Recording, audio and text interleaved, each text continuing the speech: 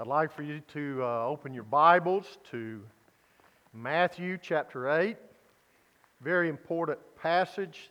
We've been talking about, as Daniel said, commitment to the Lord. And there is a battle that's going on. And this battle that's going on is a spiritual battle. A lot of times we don't look in the spiritual realm. We only look in the physical realm. We only judge things by our senses. And that is wrong. This is very much the real life. God is spirit. Amen? And so in turn, we need to look into the spiritual realm. Now there is also an enemy. The enemy, of course, we deal with the flesh and we deal with the temptations of the world, but behind all of that, we know that there is an enemy, and he has an army, and they do try to destroy human life. Why? Because human life was created in the image of God, right? And so he wants to destroy that image in whatever way he can, and also God's purpose along with it. And we see some of this as we come to Matthew chapter 8, as we're going through this book on Sunday mornings for the most part. We've been jumping around, I know, with Judges, as Daniel was talking about, and we'll be back in that tonight also. But in Matthew chapter 8, beginning in verse 28, it says, "And when he had come to the other side of the country of the Gadarenes." Now, we know that he has just left crossing the sea. There's been a great storm. And two men who were demon-possessed met him as they were coming out of the tombs. And they were so exceedingly violent that no one could pass by that road. And behold, they cried out, saying, "What do we have to do with you, Son of God? Have you come here to torment us before the time?" Now there was at a distance from them a herd of many swine feeding. And the demons began to entreat him, saying, "If you are going to cast us out, send us into the herd of swine." And he said to them, "Be gone." And they came out and went into the swine, and behold, the whole herd rushed down the steep bank into the sea, and perished in the waters. And the herdsmen ran away and went to the city and reported everything, including the incident of the demoniacs. And behold, the whole city came out to meet Jesus. And when they saw him, they praised him, honored him, bowed down to him, and worshiped him. No, They entreated him to depart from their region. How sad. But if you think about it today, as we'll look into the message, we do that a lot of times when we come to things that we want more than God, right? We ask him to bow out so that we can do our own thing. So let's go to the Lord in prayer. Father, I just want to thank you for this day. Lord, I want to thank you for this time of worship. And I pray that it will truly be that, a time of worship where you are honored and glorified. May you fill us with your presence in a very special, unique, and powerful way, in a way that we have our hearts and our minds and our lives dealt with. And I know that that only comes about as we allow you to deal with us. And so I pray that our lives will be open to your word, your truth, and I pray that you'll speak to us where it might encourage some that need encouraging, where it might convict some that need conviction, where it might teach and instruct some where there needs to be stronger instruction and teaching.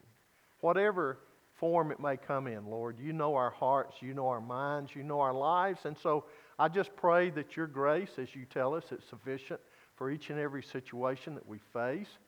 I pray that this grace will be sufficient today, that we'll sense that and experience it. We know that it is, but we'll experience it in a very special way. For we pray this in Jesus' name. Amen. Now we come to the place in Matthew and we find out that this is a theme that's continuing through this part or this section of Matthew. And that is, and it's a very key, important theme. That is authority. Authority. Authority. Now, whose authority it is very important also. What is happening here is that the authority of Jesus has been demonstrated through His teaching, Sermon on the Mount, as He performing miracles, as He calmed the sea, as they were crossing over. And now He is approaching and dealing with some demoniacs. And so in turn, we see again the authority of Christ. And this is a very important teaching mode. This is a very important teaching method. This is a very important teaching truth, if you will. And that is, He's letting them know that it is His authority, who He is, the Son of God, and it is His authority that brings victory, healing, whatever it is, in our lives and to our lives. And so He is letting the disciples know this and teaching them this, even though they're not understanding everything fully at this time. But we must understand what He's teaching. We have the Bible, we're looking back on it, and we can understand a lot better than they could as they were facing it at the time and not having all the facts that we have. So, as we look at this, we see that it's very important whose word is being taught, and Jesus' word is so important that they recognize this. When He was teaching, you remember, they said, "Boy, you teach not as the scribes teach." In other words, you have authority. You teach with authority, they said. So, everyone has opinions, don't they? I mean, we live in a world where everyone has opinions. You can even ask the doctors. My wife likes to do this when something is wrong. Nothing wrong with this, honey, but she goes to the medical books online or whatever to look up with the symptoms. And that's fine. But if you're looking for a doctor that is successful and knows what he's doing with heart transplants, you're not going to listen to your neighbor who has read some medical magazine, are you? And tells you what to do. Oh, you may listen to him and hear what he says, but you're going to go further, aren't you, and go and get the expert's information. You definitely don't want to come to me. And so in turn, we see this. But we see it in all lines, all fields. I mean, we have electrician. If you want me to wire your house and it burned down, then come to me. If you want Freddie, then go to Freddie. He's the expert. If you want gates put up and to operate and open and close correctly, don't come to me. Go to Tim. We have plumbers. If you want plumbing done and you have a major problem and it needs to be dealt with, then you go to that expert. And we could just go on and on and on. Legal help, all this. Car problems. When we see Jesus carrying out what He has just taught with authority, we see authority unlike any other individual. I mean, here is a person who has been teaching and they understand it. The scribes may know what the Bible says and may have learned Scripture through VBS or whatever, I don't know what they had. But, they read it from young and they studied it, but they did not teach it like Jesus taught it. There was something unique. In other words, it is an authority that transcends any other authority. Jesus' authority is the authority of God. It is the authority of the Creator and of the revealing God.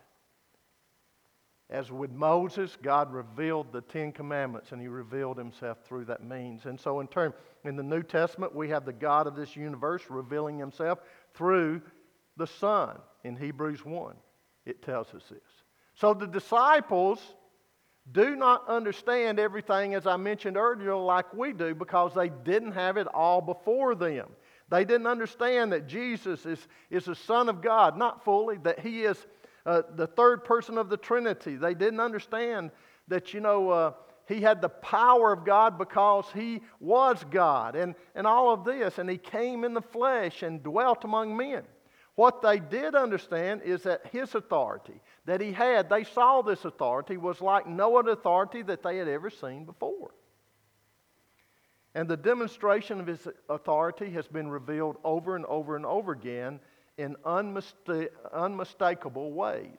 And so, as we come to Matthew chapter 8, it says, "And when He had come to the other side into the country of the Gadarenes, 2 men who were demon-possessed met Him as they were coming out of the tombs.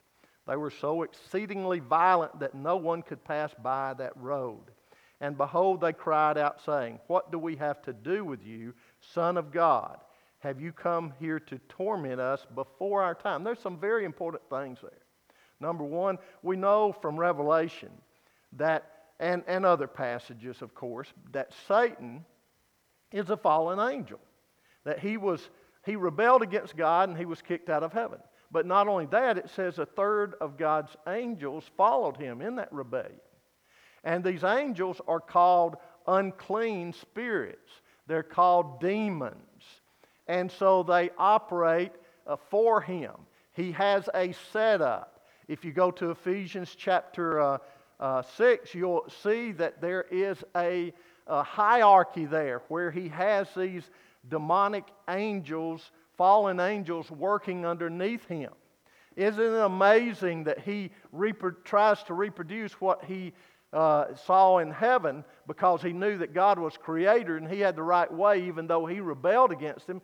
But on earth, he tries to get us to operate just the opposite. He doesn't want hierarchy. He doesn't want peace. He doesn't want unity. He wants chaos. And so he tries to create it in mankind. And with this, we see Jesus and the disciples, they have sailed to the other side of the Sea of Galilee to the country of the Gadarenes. Mark and Luke call it the Gerasenes. And they're not disagreeing with one another. We've got to understand that. These synoptic gospels do not disagree with one another, Matthew, Mark, and Luke. They just present it from a different perspective, don't we? And what was happening there, one was referring to a town, probably, where the other one was referring to the greater district of the Decapolis, 10 cities. And so it would be like me arriving here at Forest Heights for church service and saying that I went to Forest Heights Baptist Church, whereas someone else comes in and you ask them, "Did you go to church?" And they said, "Yeah, I went to church in Athens." But they don't mention Forest Heights. They just say one of the churches in Athens. And so Matthew mentions 2 men, while Mark and Luke decided to mention only one. Does that contradict each other? No, it doesn't. Matthew and Luke are probably mentioning one demoniac because he is the one who is the one that Jesus is confronting, speaking with, where Matthew is not, interested in that part of it. He's interested in Jesus and His authority here. And so Jesus has already been casting out demons before this episode with the 2 demoniacs here. And these men were not maniacs, but demon-possessed people. And this needs to wake us up to the real world. There are demons out there. Now, I'm not from the dark ages. I know I may look like it. I may have that much age to me almost, but I'm not from the dark ages to the point where, they think that they didn't have any sense back then and they believed in all these evil spirits and everything else, and they were just stories and parables and different things that were told back then. No, it's for real. This needs to wake us up to where the battle is. It is a serious thing to deal with demons. Casting out demons does not come by some priest coming with holy water or a cross and saying some words in Latin and throwing the water on the person that's demon-possessed. This is Hollywood and its guidelines. It's something that can only happen by God. We need to understand that. It is a malady from which there is no earthly cure. Luke describes the spokesman as one who has an unclean spirit. They are described as unclean or evil spirits. In Revelation 12:4, it's indicated that when Satan rebelled, as I said, he took these fallen angels, and some were even more evil than others and were put in a place that in the Greek is Tartarus. And but others roam this earth and this atmosphere and do Satan's work. They, like Satan, have already been judged and one day will be confined to hell, which was created, by the way, for them originally, and not for man, in Matthew chapter 25, verse 41. Humans go to hell because they rebel against God and follow Satan. They choose to. There's something that's very fascinating about the demons, though, that are mentioned in Matthew, Mark, and Luke. They recognize who Jesus is. This is why they want to keep our eyes blinded. And by our eyes, I mean, for the most part, if they can get Christians to not believe in this, that's archaic and you know, it's out of date and all that, and it doesn't exist today, they will do that. But I mean the blinded world today, they want to keep them in that blindness. They want them to laugh at it and think it's funny and make movies about it and joke about it and make light of it. But we see that the demons, they know that Jesus is the Son of God. There are cases in the Bible like this where demons recognize who Jesus is before the people do. It says in Matthew 8:29, "And behold, they cried out, saying, What do we have to do with you, Son of God? Have you come here to torment us before the time?" In other words, they know that their time is limited. They know, not like humans recognize until they become a child of God, but they know that their time is limited and there is a judgment coming and they have been defeated. The demons are enemies against humanity. They would destroy humans if they were given the opportunity. And so, if they can destroy the individual, they'll torment them. Now, a caution and a warning here. Satan is doing all that he can to defeat or thwart God's plan. He knows that his time is short. He has emulated heaven by creating an organizational structure and hierarchy of his own among the fallen demons or angels. And these demons carry out Satan's orders in attempting to defeat God's program. So, they want to do away. Here is a man of authority, and just think, people, a world or a society that wants to start doing away with authority. Who's behind all that? Satan is. Authority is set up for man's good, isn't it? To keep it from being chaotic and out of control. And we need to remember that. They've got, it says in Ephesians, they have rulers, princes who guide the affairs of the satanic realm. They have powers, it says, those who execute Satan's program. They have world forces of this darkness, those who operate like officers and and sergeants, if you will, who make sure the program is properly implemented, and spiritual forces of wickedness, which include the troops. So the realm of Satan's government extends to all the world. And the reason Christians are attacked by Satan and his demons is because he does not want your influence working against his kingdom. We're under attack from a well-organized, well-developed, well-dedicated spiritual force or forces under the command of Satan. And Satan is not omnipresent, though, and we need to understand that, nor is he omnipotent or omniscient. He must carry out his program through the organization of demons. He is not God. He is not the Creator. And here are demons who recognize the one who can and will cast them out. And behold, they cried out, saying, "What do we have to do with you, Son of God?" Demons not only recognize Jesus as having authority like no other, but they recognize who He is, the Son of God. Isn't it a shame that the eyes have been blinded by Satan in this world to the point where they do not recognize? He will keep those eyes blinded as long as he can if the person doesn't react and respond to the convicting power of the Holy Spirit. Because Satan wants them to be defeated. He wants them to end up in hell with him for all eternity. And as we move on, he says they've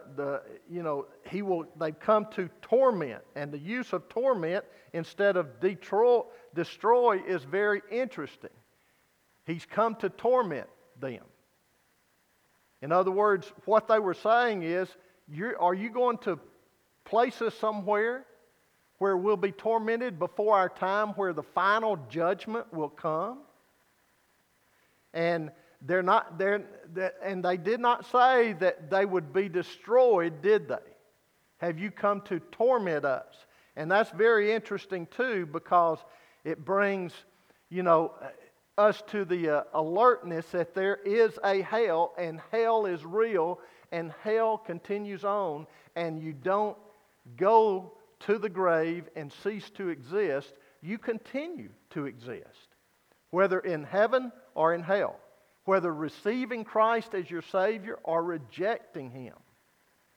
They do know that He is one with authority, and so remember that it isn't until chapter 16 of Matthew that we have the profession of Christ by the disciple, Peter. So the contrast there is very interesting. They know, but the disciples don't know who He is. So as we look at this, the demonic world creates confusion. Satan creates confusion and havoc, while the Holy Spirit creates conviction and wholeness. In Matthew 8:30 it says, "Now there was at a distance from them a herd of many swine feeding."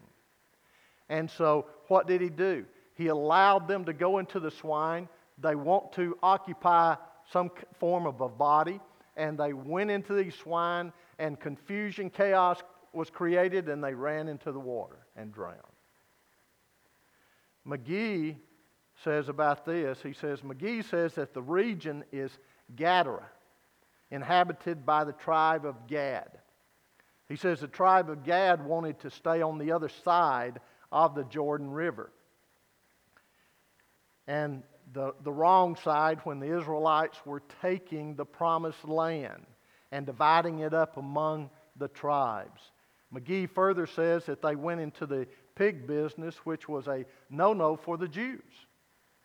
And he thinks that during the time of Jesus, some Jews were living in Gentile country, raising pigs and selling them among the Gentiles, which was not the acceptable way for the Jew. The demons requested to go and possess the unclean animals like the swine nearby. And the demons began to entreat him, and he allowed them to go. And they went and tormented these animals to the point where they went crazy. So, as we look at this, we see the city coming. The herdsmen go back and they tell the city, and the city comes out. And what are they more concerned about? They're more concerned about their business than they are about God.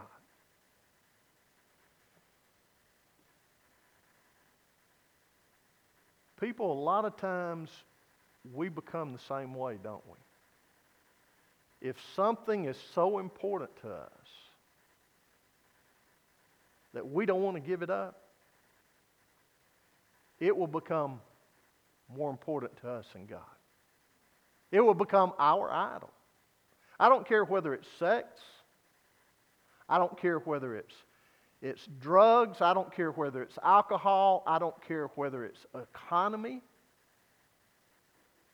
Whatever, many times, if we're more concerned about that than we are God, that will become our God. And this was what had happened or was going on with these Gentiles. And so we understand that they relied on this economy. That's what they had, and so that was more important to them than the victory that was before them in that man becoming whole again and the demons being cast out of him. So how in the world, what was he teaching them? He was teaching them that as they go out eventually on their ministry, that they had better rely on him and his authority than theirs. But we have the same thing today. When we get married, or when we're in school, let's just go back. When we're in school, we're being tempted with different things that come before us. When we get married and we begin to have difficulties and problems, when we go to work and we can't seem to work with anybody, we begin to become bitter and angry. When all of these things happen, what are we doing basically? We're doing the same thing, aren't we? We're relying on our senses instead of on the Lord and His authority. We're forgetting that Christ and His authority, that He's defeated Satan. When Jesus died on the cross, He made it possible for us to become complete in Him and His rule, which extends over everything. Now, I'm not saying that we will, but we can have victories instead of defeats. As Daniel sang about, every event, every enemy, every threat, literally everything, Christ has overcome. In Colossians 2:10, in Him you have been made complete, and He is the head over all rule and authority. He's over everything. Why in the world should we rely upon our cunningness and our abilities and leave Him out to try and overcome our hurt, our problems, our temptations, our difficulties? When you trusted in Christ for your salvation, you were transferred from the dominion of darkness into the kingdom of light. In chapter 3 of Colossians, it says, He rescued us from the domain of darkness and transferred us into the kingdom of His beloved Son, in whom we have redemption, the forgiveness of sin. When you and I believed in Christ, God changed our location. We've been transferred to a new kingdom with its own kingdom agenda. This is why we pray, Our Father which art in heaven, hallowed be Thy name. What about Thy kingdom? Thy kingdom come. Thy will be done on earth as it is in heaven. So we need to recognize this. In Hebrews 2:14 through 15, it says, therefore, since the children share in the flesh and blood, He Himself likewise also partook of the same, that through death He might render powerless him who had the power of death, that is, the devil, and might free those who through fear of death were subject to slavery all their lives. In Jesus, you and I have been set free.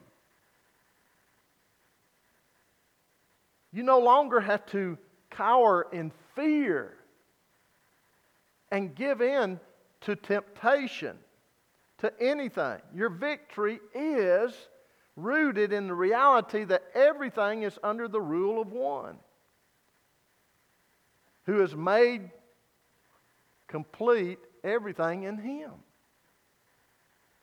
In Ephesians 1, 22 and 23, he said, "And He put all things in subjection under His feet and gave Him His head over all things to the church, which is His body, the fullness of Him who fills all in all." People, we should be excited about that. Yes, there is demonic activity out there, isn't there? Yes, there is a spiritual war going on. And yes, He wants to get us to the point where we are discouraged, defeated, depressed, and ready to give up.